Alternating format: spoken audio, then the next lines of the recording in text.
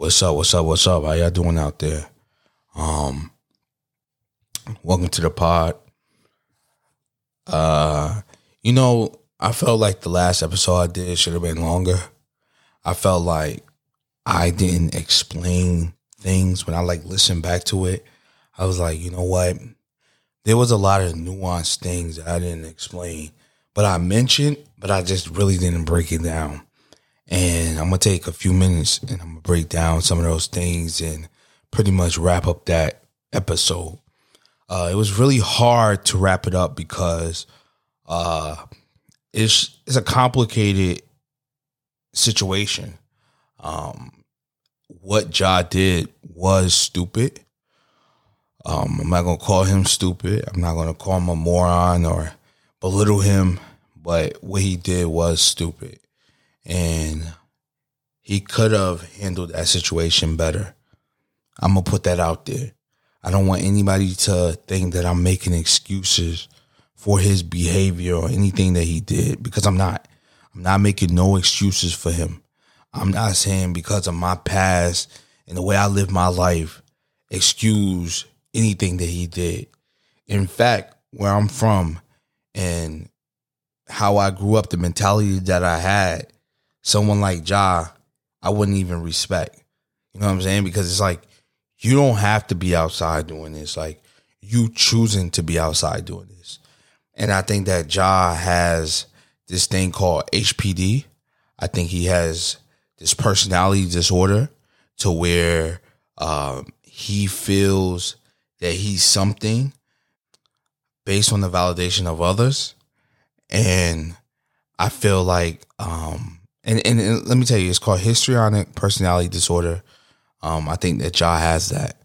I think Ja, he wants attention and he wants approval for people or from people on social media. He will do anything to get it. And I think that's one of the issues that's there. I also think that Ja is suffering from paying the black tax. That's when you make some type of success and all your family and everybody around you is in your pockets, and you have to pay them for that success. Meaning that you're doing a great job, you've been a success, but now you have to give back to people who didn't do right with their money, who didn't do right with their time, or didn't have the gifts or the opportunities that you had. You now have to give them the black tax. And Oprah talks about it. Trevor Noah talks about it. I think that Ja is suffering from paying the black tax. I also think that there's a rap music element to this. I think that in our culture, we all sit back when rappers do it and we are amused by it. We don't say anything. We don't call them stupid for doing it, right? And that's because we look at them as less than, or we look at them as ignorant, but we hold Ja as a different standard, or we have that, right? We have that mentality that no, Ja's not supposed to do that, but everybody else could do it. And I think that that's real hypocritical. I think that Ja is going to dial into whatever black culture finds acceptable. If black people decided to get degrees, and which we are, but if black people were like, hey, the standard is everybody get a law degree, then Ja going to be like, fuck basketball, I want to be a lawyer. Because why? That's what people want. But let's be real. Majority of our culture, we want to be rappers. Majority of our culture, we have our pants sagging. We have money. We have all of these worldly things that entertain us in our culture. And we're going to sit up here because Ja makes $200 million. We want to sit up here and change the goalposts. I see a lot of people mentioning $200 million. I just want to put that out there. Him making $200 million means nothing. I think Ja has made the number or money that he wants to make in a lifetime. I think Ja feels like, in his 23-year-old brain, he feels like he made it. I don't think Ja cares about money. I don't think he gives a fuck about $200 million. I think in his mind, he thinks, well, if I made $200 million, I can make it again. I think that's how he thinks in his mind. He's not thinking like normal people. So you cannot put your poor-minded self, your poor mindset. You can't put yourself in his situation because he doesn't see it that way. He doesn't see it as me working this fucked up job, and if I get 200 million, it's going to change my life. He doesn't see it that way. He see it as, fuck, I make 200 million. I got to still take care of everybody. It is what it is. I also didn't explain how the NBA lists, how the snub impacted his actions.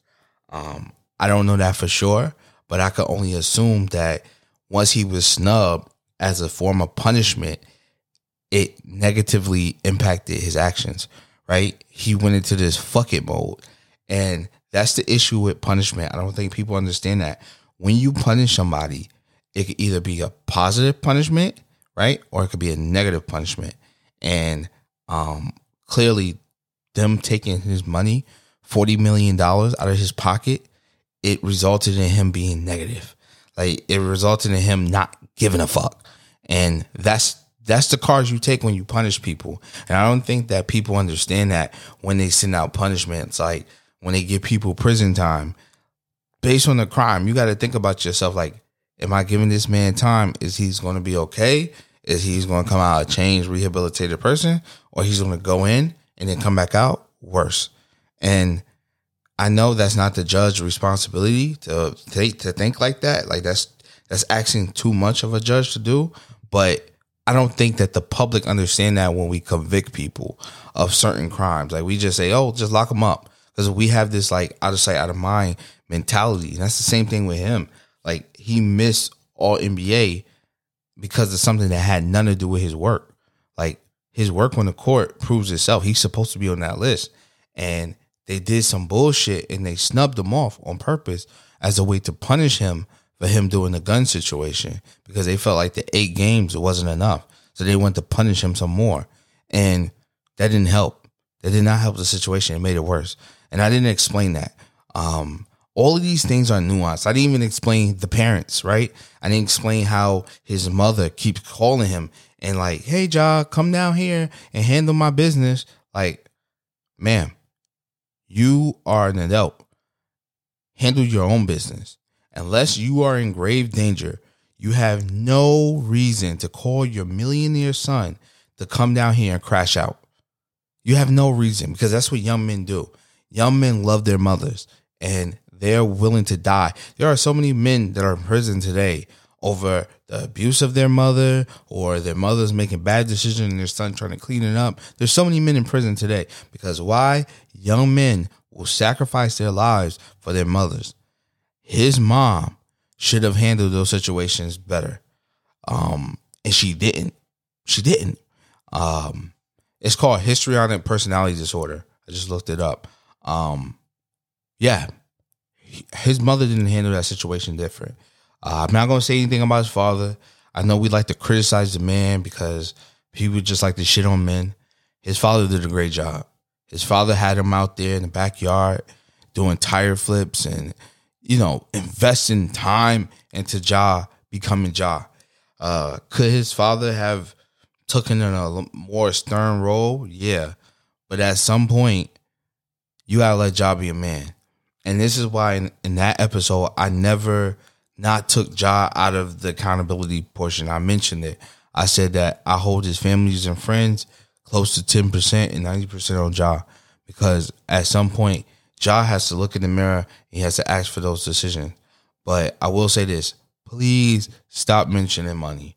Stop, because it doesn't matter to that man. He made the money he wanted to make, and he is detached from reality of what that money means. Like, his mind doesn't even register what that money can do for his family. Like, it just doesn't register because he's too busy taking care of his family. When this kid a couple of years ago, the world didn't even know who he was. Like, when I told that story about his draft, how he wasn't even scouted. Most kids, by the time they hit 11th grade, they're scouted. Ja wasn't scouted, period. So the fact of the matter is, out of nowhere, he becomes a phenomenon. And then the whole Kyrie Irving thing happened, and now he's the face of the league. That's a lot to handle. And I didn't mention that. I didn't really dig deep in it, and maybe that's my fault. Maybe I could have spent 10 minutes explaining how these things connect to the situation. I didn't really want to give my opinion and what I thought. I wanted to be objective and lay out the facts and let you decide what's right and wrong, and whether you have a different opinion or outlook on it than you did before when you first heard the story. But that's it. Hold on. So I also wanted to give an update on the murder of Jordan Neely, the guy that they said who did it, Daniel Perry. He was arrested by the Manhattan DA, Alvin Bragg, on second-degree manslaughter. He was released the same day. His GoFundMe has gotten a total of like $2.2 million to help him fight this case. Obviously, this became a political issue, and the reason why it became a political issue is because homelessness is it's a big topic, right? It's a big topic. Not only migrants at the border, but homelessness, mental health. That's a big topic. And when you got so many people walking around the city with mental health problems and economic problems, I mean, now you're dealing with the government, and they really politicized this. While black activists made this into a race issue, people who are on the other side of that made this into a politics issue. So he did get $2 million to help him fight his case. A lot of people disagree with me on how I felt about it. They felt like I should have said that, I should have been on the side of the activists, saying that he murdered him or he lynched him, and I should have had that approach. But I just don't. I'm never going to have that approach. I'm never going to feel like that. Like I said, I don't think that he should be charged. Is it unfortunate that Jordan Neely died? Yes, it's really unfortunate. I'm sad. I feel for his family. I don't think nobody deserves to die because they just being belligerent. I don't think that, but I think it's part of a bigger issue. I think it's part of a complex issue. And I think until you attack the complex issue, us arguing about it, nothing's going to come from it. And that's just what I feel. And then you look at it, right? The same week he gets charged in San Francisco. A security guard named Michael Anthony fatally shoots a guy named Banco Brown. Now, Banco, he is a black male. He was caught stealing from Walgreens, something that cost $14. And Michael Anthony got in a fight with Banco, and pretty much Michael shot Banco, and Banco died. It's unfortunate. I guess the guy was unharmed, but they said that Banco threatened to stab him, but the police didn't find a knife on Banco's possession. And now people were saying that Michael should be locked up. And the DA said, nope, Michael used self-defense. Even though the guy was unarmed and it was just a scuffle, Michael still used self-defense. I don't see no outrage. Here we got a black security guard. I see people say, well, that's not right. But for the most part, once it was like, yeah, we're not going to charge him, I heard nothing. No outrage, no protest, no nothing. Because the guy was black. Now, let's say if Daniel Perry, right? Situation where he said he felt like his life was in danger or the train was in danger, whatever the case may be, people look and say, well, you still shouldn't have killed them. If Daniel Perry didn't get charged, there will be complete outrage. There'll be a protest right outside my window. Swear to God. And the fact that it wasn't, it just shows you how inconsistent we are and how black lives only matter when it's at the hands of white people. Anyway, I'm out of here. Peace.